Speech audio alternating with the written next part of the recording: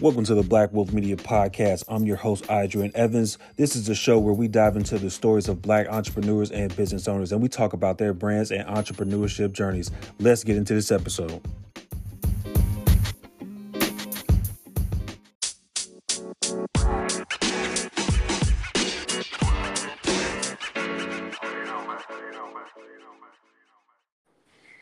Hey, Jess. Hey, how are you? I'm doing good. How you doing? Good. Tell me how to pronounce your first name. It's Adrian. It's like Adrian with an I. Yep. I just want to make sure it was long I. Adrian. Got it. And also, I want to ask you, is Averhart how you say your name? Yes. Okay, cool. You got it. I wanted to make sure I was saying that right, too. Perfect. Awesome. You ready to get started? Yeah, let's do it. All right, guys. Welcome to the Black Wolf Media Podcast. I'm your host, Adrian Evans. I got a special guest. Her name is Jess Averhart. She's an author, speaker, and podcaster. Not only that, guys, she's a 3-time award-winning author. She's a 4th-generation entrepreneur and the co-founder of Black Wall Street Homecoming. Jess, how you doing? Tell the people a little bit about yourself and what you do. Yeah. Well, first, thanks for having me on. Of course. Thank you. Exciting. I love this platform. Yeah, you nailed it. I mean, those are the highlights, right? I'm a 4th-generation entrepreneur. I come from a real estate background. You know, I'm from a small town in Ohio of about, your listeners will be surprised to hear this. I'm from a small town of about 280 people. Wow. Small. That's small. That's small. Yeah. It's not even a town, really. It's a village. Yeah. I think it's classified as a village. So, you know, it was a small community, and my family taught me at a really young age, you know, how to make money, but also how to wrap your arms around the needs of a community and where those, and to kind of imagine what those needs might be. And we focus on real estate. When I was younger, Yeah. my family was in, they sold real estate. They invested in properties, appraisal. They did real estate appraisal, auctioneering. I mean, it was like, you know, whatever the hot thing was, they were there for it. Yeah. And I took that spirit into my adulthood, but it took me a while. You know, it wasn't right away. It was part of a 10-year plan that moved to like a 20-year plan. I had the side hustle for a long time while I was moving around in corporate America. I started out as a financial analyst at GE, and then went nonprofit, and then did sports and entertainment, working with the Bengals, Browns, and the Cavs. You know, the list goes on, but Yeah. you know, towards the end of that era of working for folks and learning the ropes in the corporate world, I decided during the pandemic to leave my job. I had a 6-figure job, and it just felt right this was the time to go out on my own. Didn't make any sense to anybody, but we're growing. We're 2 years in, and you know how people say when they start their own business, they're always like, I wish I would have done it sooner. That's kind of how I feel. But at the same time, I know that, you know, all roads led to that moment, and it was the right time. That's awesome. That's awesome. Now, if you don't mind, take us back. You said you are a 4th-generation entrepreneur. I find that really interesting. Can you talk about that a little bit and, you know, tell us like what it was like growing up around entrepreneurs? Sure. Yeah. You know, entrepreneurship, you know, a lot of people say entrepreneurship can be very lonely, and there's a lot of high risk, and that's true, but it can also be a place of real community. And that's how I experienced it when I was younger. So, like I said, my family was in the real estate business, and they put me to work when I was 6 years old. Yeah. And I didn't, you know, growing up with an entrepreneurial background, my grandfather it was my great grandfather who started a business, who started a company, and then his son, my grandfather, took that business over, and then my mom and uncles, and then me. That's how we get here. That's awesome. Yeah. And at 6 years old, they had me outside on Saturday mornings running tickets from the auction that would be happening so typically, you know, in a small community, let's just give the listeners some insight here. Yeah. So in a small community back in the 80s, if you had your Aunt Mabel died, right, and she lived out in the country, Aunt Mabel dies, and you have this whole house full of like antiques and furniture and a garage full of tools and all these things. And so the family's like, well, what are we going to do with Aunt Mabel's stuff? And so they would call my family and we would come out. We were professional auctioneers and we, like I said, we did all the other things too. But they would call my family to take care of Aunt Mabel and her estate and do it with, a lot of respect and dignity. And we would Yeah. come out and we would take all of her things out and we would sell them to essentially the community that surrounded her. And so that's how then we would take that proceeds and that would go to Aunt Mabel's family or make sure that her burial was taken care of, etc. And so when I say I was running tickets from my grandpa who was selling Aunt Mabel's lamp back to the trailer where my grandmother was to make sure that, that whatever that lamp was, the ticket, made it back to the trailer so that the people could pay for it and off they go.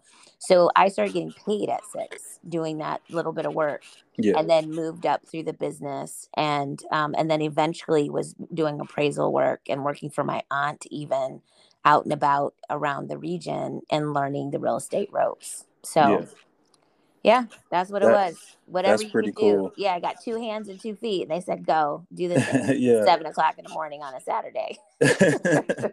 That's pretty cool. So, at what age like did you discover that, your family was, full of entrepreneurs? Like when did you even really discover the word? Like was that like a big word going around back then? No, I don't even think we ever used it. Yeah, it's a really good question. I hadn't thought about that before. It was that my family were business owners, right? Yeah. That my grandfather was a businessman. That's what people would say. Very respected businessman. And that's how I saw it. And I knew that we owned our company, right? And I knew that we also were set apart a little bit because we had more money than most people. Yeah. Honestly, it was. I could see the difference between my friends and their day to day, like what their parents were doing and what we were doing. And I'm gonna say the money came with it, but also the work. They also owned a roller rink. I mean, we were hustling, y'all. It Yeah. was it was work. But the reward were there too. Like we vacationed well and we had margin in our life when we needed it. Yeah. But when it was time to work, we worked real hard. Yeah. That's awesome. That's pretty cool. Yeah. Okay. So, now let's fast forward a little bit. You said you were also in the corporate world, Mm-hmm. and it presented you a lot of opportunity to meet a lot of cool people, form a lot of relationships, and then COVID came around, and so before you left your job, like what was it going through your mind like at that time? Before I left my job, what was going on in my mind was if you don't do this now, you won't do it. Yeah. I'm very certain that was what was happening in my head. And I know the feeling of doing a thing, not doing a thing, and regretting it. And so I couldn't imagine betraying myself in that moment. And that's what pushed me over the edge. That's why I had my, I had a really nice job. I was Yeah. making really good money and it was during COVID. And so I really wasn't doing much at all. Truly. I mean, I was just like, I was getting paid to do very little at that time because the world was trying to figure it out. And so we were trying to figure it out. There's just not a lot going on. Yeah. And my board chair called me and said, you know what? This COVID thing is probably going to be over soon. So why don't you just wait and don't quit? Just like hang in there, basically take the paycheck, do as much as you possibly can. But like, why would you quit and give up your salary and Yeah. benefits right now? Like, just hang in there. It'll be over soon and then you can do it. Yeah. And I refused to do it. I was like, no, this is my timeline. I decided I was leaving June 30th. I didn't know about this pandemic, but I'm leaving June 30th. Yeah. And it was because I knew that if I didn't, I would get lulled back into the comfort. And uh, I really wanted to put my idea and myself to the test. And Yeah. I know it sounds a little cliche, but people who are entrepreneurs know what I'm talking about. There's Yeah. that moment where Definitely. you're like, let's just see what happens. Right. Okay. Did you ever, like, when you left your job, your six-figure job, did you ever receive any backlash from people? And if you did, like, how did you handle that? No, I didn't receive any backlash. I think people were surprised. I think because of the timing of the world Yeah. was less a backlash and more like, what is she doing? I Yeah. don't know if we're allowed to curse on here, but that's really what they were No, thinking. you good. Yeah. I think people Okay. were more like, whoa, what Yeah. is happening? Does she know something we don't know? Like, what's going Right. on? Yeah, it's a little more like that. Yeah, and very supportive, but like very worried for me. That I Yeah. think that was more of it. More very worried for me. Yeah, that makes sense. That makes sense. Mhm. Okay. Um, so like when you like decided to leave your six-figure job and you came up with your business idea, like how did you put that into play? And like did you like create a business plan? Like how did that all work out for you? That's a good question. Actually something I want to talk more about. Yeah. In my own platforms because I think that it's important to understand how to launch something. And I think that's where a lot of us get stuck. And luckily, I had some things in place. And so that's what I like to talk about. So to answer your question, I knew the year before that I was going to leave my job. So the Yeah. summer of 2019, I prepared my board 6 months in advance. So by December of 2019, my board was real clear on my date. Yeah. Um, because I knew and they knew and it wasn't a secret, I started to talk through to people in my network. Hey, I'm going to be leaving in another 6 months. So it was no surprises, wasn't underhanded, wasn't sneaky, was very intentional, super deliberate. And I was able to reach out to my network and I'm very networked here, like Yeah. from Research Triangle Park to Google to, I have my hands on a lot of pies, and I'm a very intentional relationship builder. Yeah. So for the next 6 months, I let people know, and I'm without exception. People were saying to me, "Oh, I think we might have a project for you. Oh, I think we might want, I've got something I'd love for you to consider." Short term hits. So what I did is when I left my job on June 30th, by July 1st, when I turned my business on, I had tripled my income. I had Wow. about $350,000 worth of money coming in within 6 months, within those Yeah. next 6 months. And because I had that kind of cash flow, I was able, and I knew it, I was able to take that cash flow and invest it into my business idea. So I Mm. self funded my business idea by giving myself a year to prepare the market for my move from my job into my business, into my Yeah. entrepreneurship role. That's awesome. That's really cool. So like I know, being around entrepreneurs, you were used to that environment. And then you went to the corporate world. Did you ever feel like when the money was coming in, like did you have moments of like, yo, this is surreal? Like, did you ever feel like, oh my gosh, this is really happening? Or was this something that you handled well and you were able to just maneuver through and, get going? I think it's a little of both. I mean, it's hard to imagine that somebody would, you know, do a contract with you for 4 months at $72,000. It's Yeah. hard to believe that because that's somebody's full year salary or more. Right. And so for me, you hear about consultants and you hear about these windfalls of money or whatever, that these pots of money people keep talking about. And I'm like, I don't even know where those pots are. But once you open up when you start to open yourself up to possibility and you start talking about what it is, what value you can add, people are like, and you have a good relationship with folks, they say, great, because we have a need. Amazing, wonderful. Please work with us because I think you can help us. And that's when I started to see, I took a chance one time. I didn't know how to price anything. And I asked a friend and we kind of did some multipliers. And they said, okay, so that's your number. Now double it. And I was like, that felt really weird. I didn't want to do it. It felt wrong. Yeah. And I submitted that contract without any changes. No one, they just signed it. I couldn't believe it. Mm. I couldn't believe it. Wow. So to your point, it was a little of both. I mean, you walk into a new space like that where Yeah. the levels of money are different, and you are surprised, but then you're like, okay, well, I guess this is what it is, so let's go. Yeah, So that's pretty cool. And I'm pretty sure, like, your mindset, like, kind of elevates it, like, unlocks some, blockages that you may have had. Would you say? yeah, your mindset's everything. I mean, I think showing up for yourself and in a moment is 90% of success.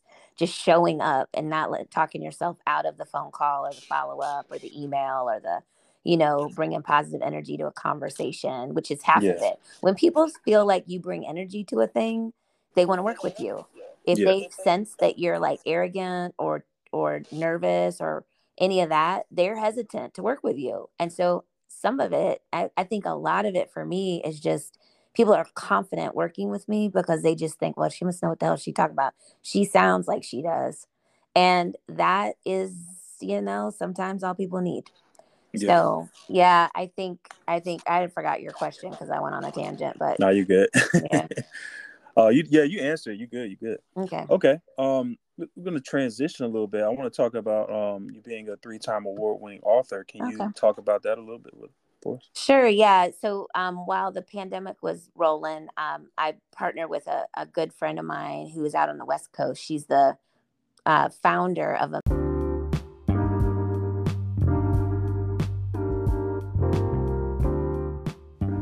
What's good, everyone? If you guys are enjoying this show, please be sure to share this with a friend, family member, or coworker and leave a 5-star review. Now back to this episode. Peace.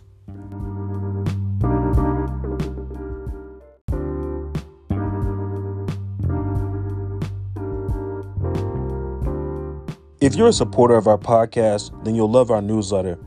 Every week, we give you a sneak peek into upcoming episodes and the guests that we have featured. And we also let you know about exciting live events that we have planned for the future. So if you're looking to stay up to date on everything going on in the world of the Black Wealth Media podcast, be sure to go in the show notes and subscribe to our newsletter today. men's underwear company called Wood, Yeah. and her name is Teresa Zimmerman. And she and I were having drinks at a brewery one day, and we're talking about our dating lives. And I was just getting off of a plane from Manhattan, and I was like, I think somebody just, I think maybe I'm going on a date. Because I got off the plane, and then he gave me his number, but it was super casual, it was kind of on the sly. And Yeah. then I said, I'll be back in Manhattan next week. And he was like, yo, well, hit me up and let's go get a drink. And I was like, is that a date or is that just like, I didn't know? Yeah. And so my girlfriend was like, girl, that's a date. And so we were talking it out. And she goes, we should write a book. I have stories upon stories. And so when we left the brewery, she was headed to the parking lot. She turned around. She goes, I'm serious about this. Let's write this book. And I said, all right, let's get on the calendar. And so in a week, we had a date to set up a framework of what our outline would be. We collaborated on our stories. And then we wrote this book called Oh Lords, Who We Date, Why We Date Them, and What We Learned. Yeah. And it hit when it dropped. It was a bestseller, which, isn't surprising anymore. Everybody's stuff is a bestseller. Yeah. You just have to be strategic about it. But ours did land at number one in a couple of categories. And then what we were mostly interested in is submitting it to see if it was, if people resonated with it. And Yeah. they did. And so we got a lot of, what do you call it? Just public awards. We got we got 2 literary awards, and then People's Choice. I couldn't think of the word. And then we got a People's Choice Award. So and that was within the first year. So we were really proud of that, having never written a book before and being new to the publishing industry. It was a pretty good first go. Yeah. And like, being that was your first book, like what was the process like for that? Well, my process is interesting because I had a co-author. So I have books that I've written by myself. And Yeah. I have one that I'm writing by myself now. And that process is long, it's arduous, you second guess yourself. It takes forever to write. When you are writing with a co-author, the process was interesting because she's a project manager by nature and I'm Okay. a creative. And so between the two of us, she project managed my ass to the finish line. Like if it was Mm. up to me, this book would still be, we'd still be writing it. Yeah. Um, Yeah. so if you're gonna do a book, you've got to have deadlines. You have to have word count, requirements on yourself. You have to have a really good structural editor, and and you have to have some money because Yeah. it's not free to publish unless you're with one of the major houses. We did have a publisher, but you still have to invest your money, especially when you're first go and people don't know who you are. Yeah. Okay. I've heard something about like self-publishing, and like I don't it would you say that, have being published with like a big company is that better than self-publishing? There's upside and downside to both of those. There's been Yeah. a lot of people who've self-published and have made a fortune and then get picked up by the publishing houses and are able to help you distribute and all of that kind of stuff. It's faster, it's easier to publish on your own. Like I came up with a concept to do a little workbook called Reinvention Roadmap Yeah. over the during the fall. I like woke up one morning and was like, oh, this is red. I had trademarked this word. And I was like, what am I going to do with it? And so I like, well, let me do this 90-day sprint because it's something I would use and whatever. My team, I had 2 designers and a writer and myself, and we wrote this thing in probably like 4 weeks. And then we published it, self-published it on Amazon. You can go to Amazon right now. It was up within 2 or 3 days. Yeah. And that's what people like to talk about is like just throwing your stuff on Amazon. Well, that's great, but it's there and that's wonderful. And we're making money off that book, but it's not distributed. Yeah. It doesn't have the backing of a distributor, but I didn't need that. I just needed a product. I needed the product to add to my arsenal of tools. Yeah. So it depends on what your motivation is. That's Gotcha. really what it is. And one more thing I want to say about this, just for people who are business owners who are thinking about this, a lot of times you'll hear people will talk about their books as their business card. It's like their pass to be able to talk about their consulting work, talk about their coaching work, or to get on a speaker circuit. Yeah. And I think that's fine. I don't criticize that at all. I think it's just it's a means to an end. Just be realistic about what you're doing. If that's what you're using it for, then don't shop it to the big houses. Just get it out there. Yeah. Okay. Okay. Thanks. I just want to say that because it's Yeah. all different, right? Yeah, no problem. You said something interesting about like Amazon, like everybody's putting their stuff on Amazon. I'm noticing like it seems like it's I don't want to say like a trend, but I'm noticing a lot of people are like writing books and putting on Amazon KDP. Mm-hmm. And like some people are not getting the sales that they thought they would, and some people are doing Mm-hmm. excellent. And what would you like say about that? That's true. I would, Yeah. I would say you're right. Um, the Amazon KDP is a platform. Yeah. It's a platform to sell your product, but it is not designed to sell your product. Like Yeah. you are required to sell your product and market it. And so, the I'm sorry, the proceeds, right, from your book sales, the breakdown on that is equally distributed. So what I'm getting on my reinvention roadmap is going to be similar to what anybody else is getting. I'm worried about units, right? I'm trying Mm, to sell units. And for anybody who's interested in trying to actually make money using Amazon, this is how I'm doing it. And this is just giving you an idea. y'all Is listen up. okay, so okay, listen. I purchased my own books, my author's copies. This is not revolutionary. This is what people do. But I purchased my author's copies for about $3.50. And then I sell my books at $20. Mm, So, I just had an event in Cincinnati and I took a couple hundred books. We sold about half of them, right? I came home with a couple $1,000. yeah. And I didn't ask them to go to Amazon and buy it at retail at 18.60, that 7, not including tax and shipping. I bought it and then I sold it myself. And that's how Mm. authors make their money on their books. It's why you see them selling their books at their tables, at their when they're talking, because they paid nothing for their book and they're selling it for 4 times. So Oh, okay. yeah, Okay. because people do wonder, like, how do you make money? Are you only making like $2 off of every book? No, the author's copy is very cheap, and it's your author's copy, so you do whatever you want with it. Give it away, use it as that business card, or go get a speaking gig and say, well, in this case, I got paid, but you could say, in lieu of getting paid, just let me sell my books, and there's your couple of $1,000 speaking fee right there. Okay. See, I just learned something new. I never knew Yeah. that. Okay. Well, good. There you go. Yeah, that's Hmm. awesome. Okay. Um, so let's talk about Black Wall Street Homecoming. I think that's pretty cool. You're the co-founder. Can you talk about that a little bit?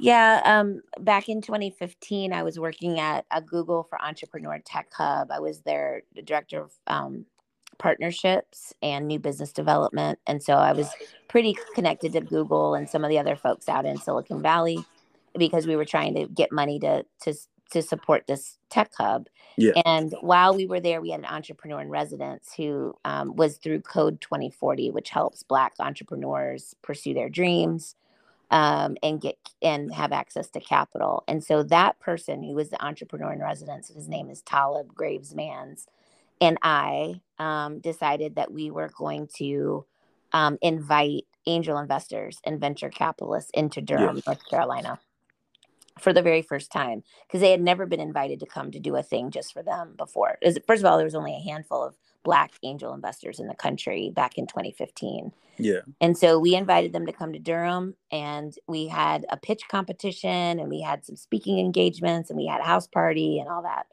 And at the end, when it was over and they all went home, they were like, yo, that was dope. We should do it again. And Talib and I were like, okay. Like we did, it was just an idea. So what we ended up doing was making it a nonprofit, creating a 501(c)(3), so that we could get sponsorship dollars and grant money to help create something that was like 3 and 4 days long and had a significant budget and speakers attached to it. And that's how Black Wall Street Homecoming was created. And I have two other co-founders, D. McDougall and Rose, who came in to support us. So we have four. There are actually four co-founders to Black Wall Okay. Street Homecoming. Shout out to them. Yeah. That's dope. Okay. Yep.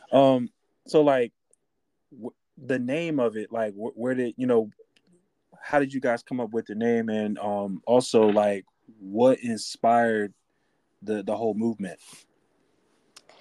Yeah, the name is real simple. Black Wall Street in Durham is a lot of people think about Tulsa, Yeah. Oklahoma for Black Wall Street. But also Durham was the financial epicenter for Black wealth at the turn Wow. of the century, not this Yeah. one, but the one before. So early 1900s, there were more Black millionaires in Durham, North Carolina than anywhere else in the country. And Whoa, I didn't know that. Okay. yeah, so it has a rich history. You see a lot of the legacy that is still here, the buildings, the banks, the life insurance companies, that the Hayti district, it's still here. Yeah. It's not a myth. If you walk the streets, you can see it. North Carolina Central University was at the hub of that. And so here's where it all comes together. So Black Wall Street is very dear to our hearts. Everybody here, it's a tradition and a legacy that we wanted to carry on. And then we wanted to do it during NCCU's homecoming. So we called it Okay. Black Wall Street Homecoming, so that when the NCCU alumni were in town, they could participate. They could see some of the new innovative startup companies, Yeah. and get reconnected to their city and to their alma mater in a new way. It isn't an NCCU product. It just happened that we landed it on that weekend because there were homecoming activities happening. And like I said, that first year we didn't really have a budget. So that's how it came to be, and it stuck. Yeah. Oh man, that's so Hmm. cool. Yeah. Well, shout out to Black Wall Street Homecoming. That's Thank dope. you. Yeah. Thanks. Okay, so Jess, I know you are a podcaster. Can you talk about your podcast a little bit for people that don't know? Yeah. My podcast is called Reinvention Road Trip. and it is a podcast designed for women who are, I use this word, I get worried now. I used to use this word really like without thinking, but now I hesitate. I Yeah. talk about high performing women, right? But I worry about that because it feels like that's something that you should aspire to. I think high performing women are the ones that are burnt out right now and are like just trying to like find an island and do nothing. Yeah. But the podcast was designed for high performing women who are caught up in webs of ambition, trying to do the next right thing, right? Trying to grow their business and or climb that corporate ladder, and then also potentially raise a family or have a side hustle, or just these women who have dreams and are driven. And so what we do is we do two things. Sometimes I do a solo podcast where I'm talking about topics like performance culture, imposter syndrome, burnout. Other times I'll bring in women from across the country who are, pretty well known, have significant roles, oftentimes CEOs or founders of startups or companies. And I ask them questions that are beyond just, how did you get there or whatever. It's more about like, let's get into it. Like, let's Yeah. talk about it. What's hard for you, right? What are you losing sleep over? What do you wish you had known? That kind of stuff. Like, give us the story so that women who are aspiring to be that or are on the edge and not sure if they can do it, see a model. And so that's what we do. Reinvention Road Trip is really about what's next and helping people feel like it's just right around the corner. Okay, that's awesome. So, guys, you heard the name of that podcast. Definitely go check it out. Um, Jess, my last question to you is how can people get into contact with you, whether it be through social media or email? Yeah, social media. It's my first and last name, so you can find me at Jess Averhart, and Jess is just with one S, so JESAVERHART, and you can find me there on Instagram, Twitter, LinkedIn, and then my website is jessaverhart.com, and from that website you can stumble across our other website, which is reinventionroadtrip.com, which is where all of our programs and our products live. So if you just go to Jess Averhart anything, you'll find me. And I look forward to meeting folks. Would love to connect with any of your listeners if any of this resonated. So, All right. Well, there you have it, guys. Jess, would you mind leaving us with a message?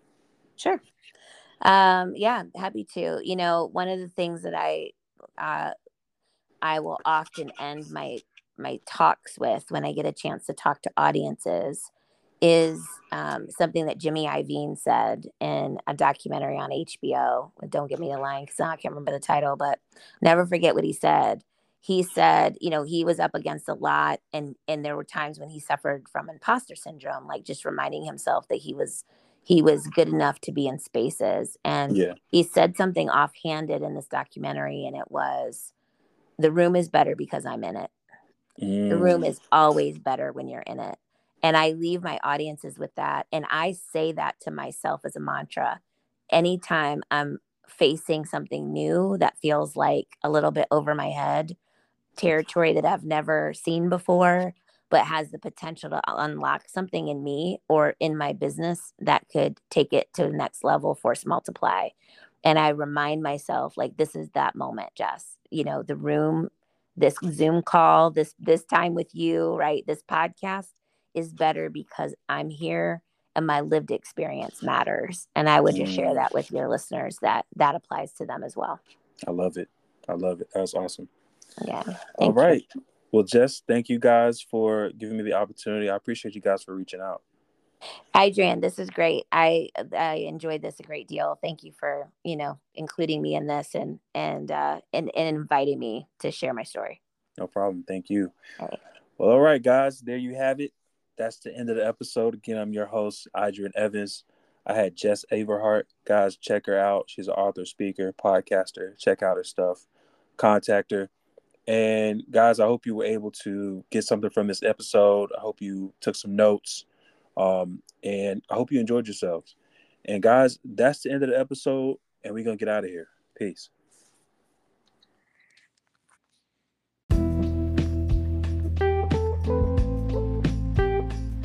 Are you an influencer, creative, freelancer, or service-based business owner looking for a better way to manage your payments and expenses? Look no further than Payit. With Payit, you can easily send and receive payments, create invoices, and track your expenses all in one place. Say goodbye to the hassle of managing multiple payment platforms and tracking expenses manually. And the benefits don't stop there. By using Payit, you're supporting a Black-owned business and helping to create more opportunities for underrepresented entrepreneurs in the tech industry. So why wait? Sign up for Payit today and start simplifying your payment and expense management while supporting a great cause. Click on the affiliate link in the show notes to get started.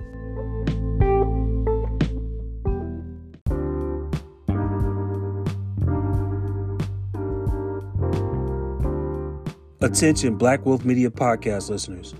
Do you guys see any ways that we can improve our show? If so, we would love to hear from you. By filling out our quick survey, you'll give us valuable feedback on what you guys like and what you want to hear more of. Plus, your responses will help us grow our audience so we can attract bigger and better guests. It only takes a few minutes to make a big impact. So head over to our survey and fill it out. Thank you for your support.